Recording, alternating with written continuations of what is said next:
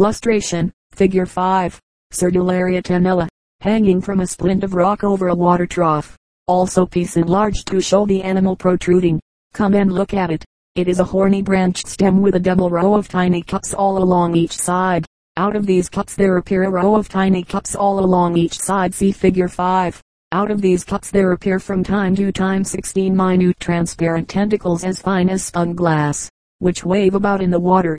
If you shake the glass a little, in an instant each crystal star vanishes into its cup, to come out again a few minutes later, so that now here, now there, the delicate animal flowers spread out on each side of the stem, and the tree is covered with moving beings. These tentacles are feelers, which lash food into a mouth and stomach in each cup, where it is digested and passed, through a hole in the bottom, along a jelly thread which runs down the stem and joins all the mouths together. In this way the food is distributed all over the tree, which island in fact, one animal with many feeding cups. Some day I will show you one of these cups with the tentacles stretched out and mounted on a slide, so that you can examine a tentacle with a very strong magnifying power. You will then see that it is dotted over with cells, in which are coiled fine threads. The animal uses these threads to paralyze the creatures on which it feeds, for at the base of each thread there is a poison gland. In the larger Cerdularia the whole branched tree is connected by jelly threads, running through the stem, and all the thousands of mouths are spread out in the water. One large form called Cerdularia cupressina grows sometimes 3 feet high and bears as many as 100,000 cups, with living mouths, on its branches. The next of my minute friends I can only show to the class in a diagram, but you will see it under the 4th microscope by and by. I had great trouble in finding it yesterday, though I know its haunts upon the green weed, for it is so minute and transparent that even when the weed is in a trough a magnifying glass will scarcely detect it. And I must warn you that if you want to know any of the minute creatures we are studying, you must visit one place constantly. You may in a casual way find many of them on seaweed, or in the damp ooze and mud, but it will be by chance only. To look for them with any certainty you must take trouble in making their acquaintance. Illustration, Figure 6. Thuricalla folliculata and Chilomonas amygdalum. Say they'll count. 1. Thuricalla erect. 2. Retracted. 3. Dividing. 4. Chilomonas amygdalum. HC. Horny carapace. CD. Contractile vesicle. Closing valves. Turning then to the diagram Figure 6 I will describe it as I hope you will see it under the microscope. A curious, tiny, perfectly transparent open mouth vase standing upright on the weed, and having an equally transparent being rising up in it and waving its tiny lashes in the water. This is really all one animal, the vase HC being the horny covering or carapace of the body, which last stands up like a tube in the center. If you watch carefully, you may even see the minute atoms of food twisting round inside the tube until they are digested. After they have been swept in at the wide open mouth by the whirling lashes, you will see this more clearly if you put a little rice flour, very minutely powdered and colored by Carmen, into the water, for you can trace these red atoms into some round spaces called vacuoles which are dotted over the body of the animal, and are really globules of watery fluid in which the food is probably partly digested. You will notice, however, one round clear space CD into which they do not go, and after a time you will be able to observe that this round spot closes up or contracts very quickly, and then expands again very slowly. As it expands it fills with a clear fluid, and naturalists have not yet decided exactly what work it does. It may serve the animal either for breathing, or as a very simple heart, making the fluids circulate in the tube.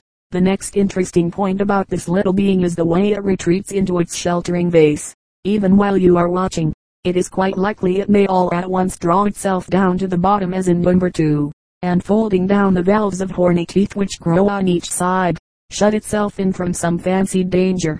Another very curious point is that, besides sending forth young ones, these creatures multiply by dividing into scene number 3, Figure 6, each one closing its own part of the vase into a new home. There are hundreds of these infusoria, as they are called, in my pond. Some with vases, some without, some fixed to weeds and stones, others swimming about freely, even in the water trough in which this Thuricalla stands. I saw several smaller forms, and the next microscope has a trough filled with the minutest form of all, called a monad. These are so small that 2,000 of them could lie side by side in an inch. That island if you could make them lie at all, for they are the most restless little beings, darting hither and thither, scarcely even halting except to turn back. And yet though there are so many of them, and as far as we know they have no organs of sight, they never run up against each other, but glide past more cleverly than any clear-sighted fish. These creatures are mostly to be found among decaying seaweed, and though they are so tiny, you can still see distinctly the clear space contracting and expanding within them. Illustration, Figure 7. Living diatoms. A. Copnolanceolatum. B. Basilaria paradoxa. C. Gonphona marinum. D. Diatoma hyalina. But if there are so many thousands of mouths to feed, on the tree like Cerdularia as well as in all these infusoria, where does the food come from? Partly from the numerous atoms of decaying life all around, and the minute eggs of animals and spores of plants, but besides these, the pool is full of minute living plants, small jelly masses with solid coats of flint which are molded into most lovely shapes. Plants formed of jelly and flint. You will think I am joking, but I am not. These plants, called diatoms, which live both in salt and fresh water, are single cells feeding and growing just like those we took from the water, but only that instead of a soft covering they build up a flinty skeleton. They are so small that many of them must be magnified to 50 times their real size before you can even see them distinctly. Yet the skeletons of these almost invisible plants are carved and chiseled in the most delicate patterns. I showed you a group of these in our lecture on magic glasses, and now I have brought a few living ones that we may learn to know them. The diagram Figure 7 shows the chief forms you will see on the different slides. The first one, Caesallaria paradoxa, Figure 7, looks like a number of rods clinging one to another in a string, but each one of these is a single-celled plant with a jelly cell surrounding the flinty skeleton. You will see that they move to and fro over each other in the water. The next two forms, and look much more like plants, for the cells arrange themselves on a jelly stem, which by and by disappears, leaving only the separate flint skeletons. The last form is something midway between the other forms. The separate cells hang on to each other and also onto a straight jelly stem. Illustration, Figure 8. A diatoma vulgare growing. A-B flint skeleton inside the jelly cell. A-C and D-B two flint skeletons formed by new valves, and, forming within the first skeleton, another species of diatoma. Figure 8 called diatoma vulgare, is a very simple and common form, and will help to explain how these plants grow. The two flinty valves A-B inside the cell are not quite the same size. The older one is larger than the younger one and fits over it like the cover of a pillbox. As the plant grows, the cell enlarges and forms two more valves, one fitting into the cover, so as to make a complete box egg, and a second, back to back with, fitting into the valve, and making another complete body. This goes on very rapidly, and in this plant each new cell separates as it is formed, and the free diatoms move about quite actively in the water. If you consider for a moment, you will see that, as the new valves always fit into the old ones, each must be smaller than the last, and so there comes a time when the valves have become too small to go on increasing. Then the plant must begin afresh, so the two halves of the last cell open, and throwing out their flinty skeletons, cover themselves with a thin jelly layer, and form a new cell which grows larger than any of the old ones. These, which are spore cells, then form flinty valves inside, and the whole thing begins again. Now, though the plants themselves die, or become the food of minute animals, the flinty skeletons are not destroyed, but go on accumulating in the waters of the ponds, lakes, rivers, and seas, all over the world, untold millions had no doubt crumbled to dust and gone back into the waters, but untold millions also have survived. The towns of Berlin in Europe and of Richmond in the United States are actually built upon ground called infusorial earth, composed almost entirely of valves of these minute diatoms which have accumulated to a thickness of more than 80 feet. Those under Berlin are freshwater forms, and must have lived in a lake, while those of Richmond belong to saltwater forms. Every inch of the ground under those cities represents thousands and thousands of living plants which flourished in ages long gone by, and were no larger than those you will see presently under the microscope. These are a very few of the microscopic inhabitants of my pond, but, as you will confuse them if I show you too many, we will conclude with two rather larger specimens, and examine them carefully. The first, called the Cydippe, is a lovely, transparent living ball, which I want to explain to you because it is so wondrously beautiful. The second, the Seamat or Flustra, looks like a crumpled drab-colored seaweed, but is really composed of many thousands of grottos, the homes of tiny sea animals. Illustration, Figure 9. Cydippe 1. Animal with tentacles, bearing small tendrils. 2. Body of animal enlarged. Mouth. Digestive cavity. Sac into which the tentacles are withdrawn. Bands with comb-like plates. 3. Portion of a band enlarged to show the moving plates. Let us take the Cydippe first one. Figure 9. I have 6 here, each in a separate tumbler, and could have brought many more, for when I dipped my net in the pool yesterday such numbers were caught in it that I believe the retreating tide must just have left a shoal behind. Put a tumbler on the desk in front of you, and if the light falls well upon it you will see a transparent ball about the size of a large pea marked with 8 bright bands, which begin at the lower end of the ball and reach nearly to the top, dividing the outside into sections like the ribs of a melon. The creature is so perfectly transparent that you can count all the 8 bands. At the top of the ball is a slight bulge which is the mouth too. Figure 9. And from it, inside the ball hangs a long bag or stomach, which opens below into a cavity, from which 2 canals branch out, one on each side, and these divide again into 4 canals which go one into each of the tubes running down the bands. From this cavity the food, which is digested in the stomach, is carried by the canals all over the body. The smaller tubes which branch out of these canals cannot be seen clearly without a very strong lens, and the only other parts you can discern in this transparent ball are 2 long sacs on each side of the lower end. These are the tentacle sacs, in which are coiled up the tentacles, which we shall describe presently.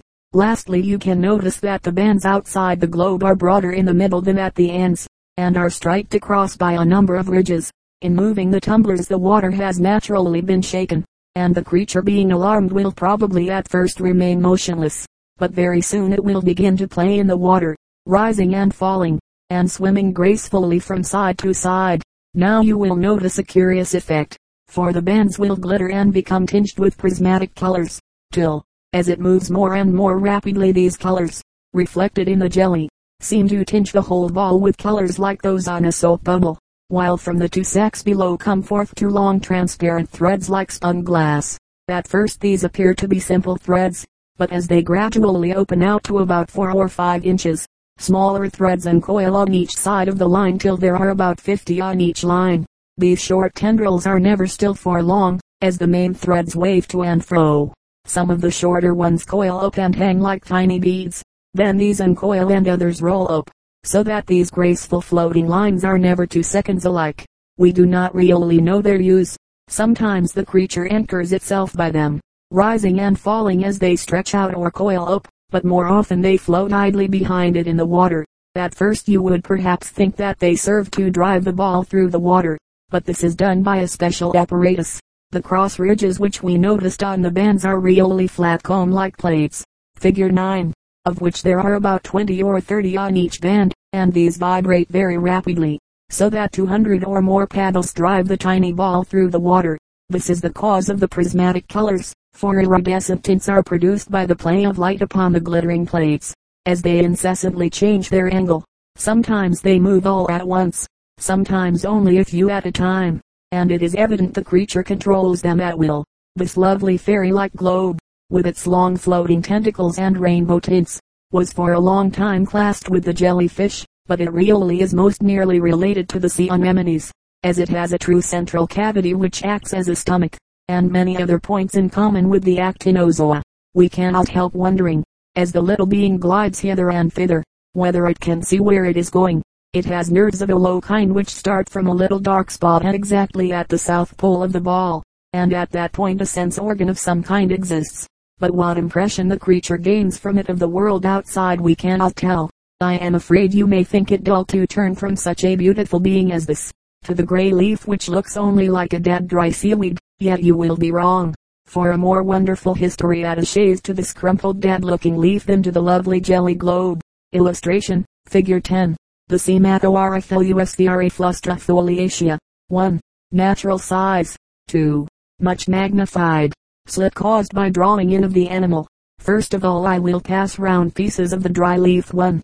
Figure 10. And while you are getting them I will tell you where I found the living ones. Great masses of the flustra, as it is called, line the bottom and sides of my pool. They grow in tufts, standing upright on the rock, and looking exactly like hard gray seaweeds, while there is nothing to lead you to suspect that they are anything else. Yesterday I chipped off very carefully a piece of rock with a tuft upon it, and have kept it since in a glass globe by itself with sea water, for the little creatures living in this marine city require a very good supply of healthy water and air. I have called it a marine city, and now I will tell you why. Take the piece in your hand and run your finger gently up and down it. You will glide quite comfortably from the lower to the higher part of the leaf. But when you come back you will feel your finger catch slightly on a rough surface. Your pocket lens will show you why this island, for if you look through it at the surface of the leaf you will see it is not smooth, but composed of hundreds of tiny alcoves with arched tops, and on each side of these tops stand two short blunt spines, making four in all, pointing upwards, so as partly to cover the alcove above. As your finger went up it glided over the spines, but on coming back it met their points. This is all you can see in the dead specimen. I must show you the rest by diagrams, and by under the microscope.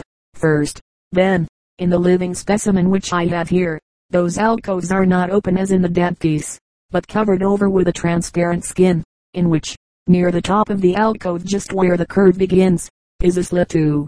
Figure 10. Unfortunately, the membrane covering this alcove is too dense for you to distinguish the parts within.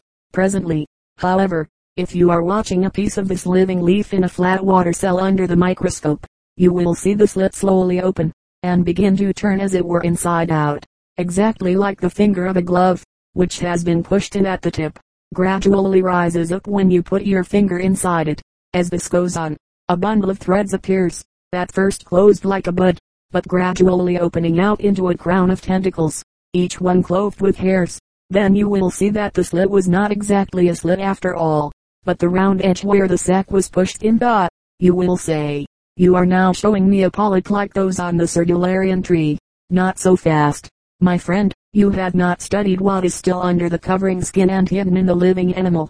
I have, however, prepared a slide with this membrane removed, and there you can observe the different parts, and learn that each one of these alcoves contains a complete animal, and not merely one among many mouths, like the polyp on Cerdularia. Illustration, Figure 11. Diagram of the animal in the IFLUSTRAORC map. 1. Animal protruding. 2.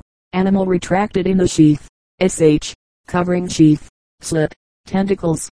Mouth. TH. Throat. Same stomach. Intestine. Retractor muscle. Egg-forming parts. Nerve ganglion. Each of these little beings, Figure 10, living in its alcove has a mouth, throat, stomach, intestine, muscles, and nerves starting from the ganglion of nervous matter, besides all that is necessary for producing eggs and sending forth young ones. You can trace all these under the microscope. C2.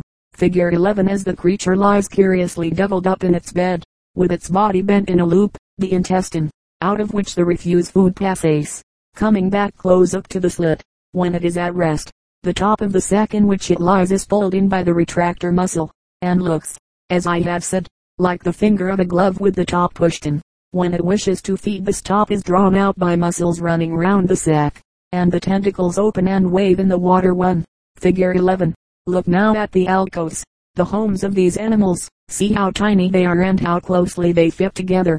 Mr. Gosse, the naturalist, has reckoned that there are 6,720 alcoves in a square inch. Then if you turn the leaf over you will see that there is another set, fixed back to back with these, on the other side, making in all 13,440 alcoves. Now a moderate-sized leaf of Flustra measures about 3 square inches, taking all the rounded lobes into account. So you will see we get 40,320 as a rough estimate of the number of beings on this one leaf. But if you look at the stuff I had brought, you will find it is composed of 12 such leaves, and this after all is a very small part of the mass growing round my pool. Was I wrong, then, when I said my miniature ocean contains as many millions of beings as there are stars in the heavens? You will want to know how these leaves grew, and it is in this way. First, a little free-swimming animal, a mere living sac provided with lashes, settles down and grows into one little horny alcove, with its live creature inside, which in time sends off from it 3 to 5 buds, forming alcoves all round the top and sides of the first one. Growing onto it, these again bud out, and you can thus easily understand that, in this way, in time a good-sized leaf is formed. Meanwhile the creatures also send forth new swimming cells, which settle down near to begin new leaves, and thus a tuft is formed, and long after the beings in earlier parts of the leaf had died and left their alcoves empty, those round the margin are still alive and spreading. If you can trace the spore cells and urns in the seaweeds, observe the polyps in the Cerdularia, and count the number of mouths on a branch of my animal fringe Cerdularia tenella. If you make acquaintance with the thuricolla in its vase, and are fortunate enough to see one divide in two, if you learn to know some of the beautiful forms of diatoms, and can picture to yourself the life of the tiny inhabitants of the Flustra, then you will have used your microscope with some effect, and be prepared for an expedition to my pool, where we will go together some day to seek new treasures.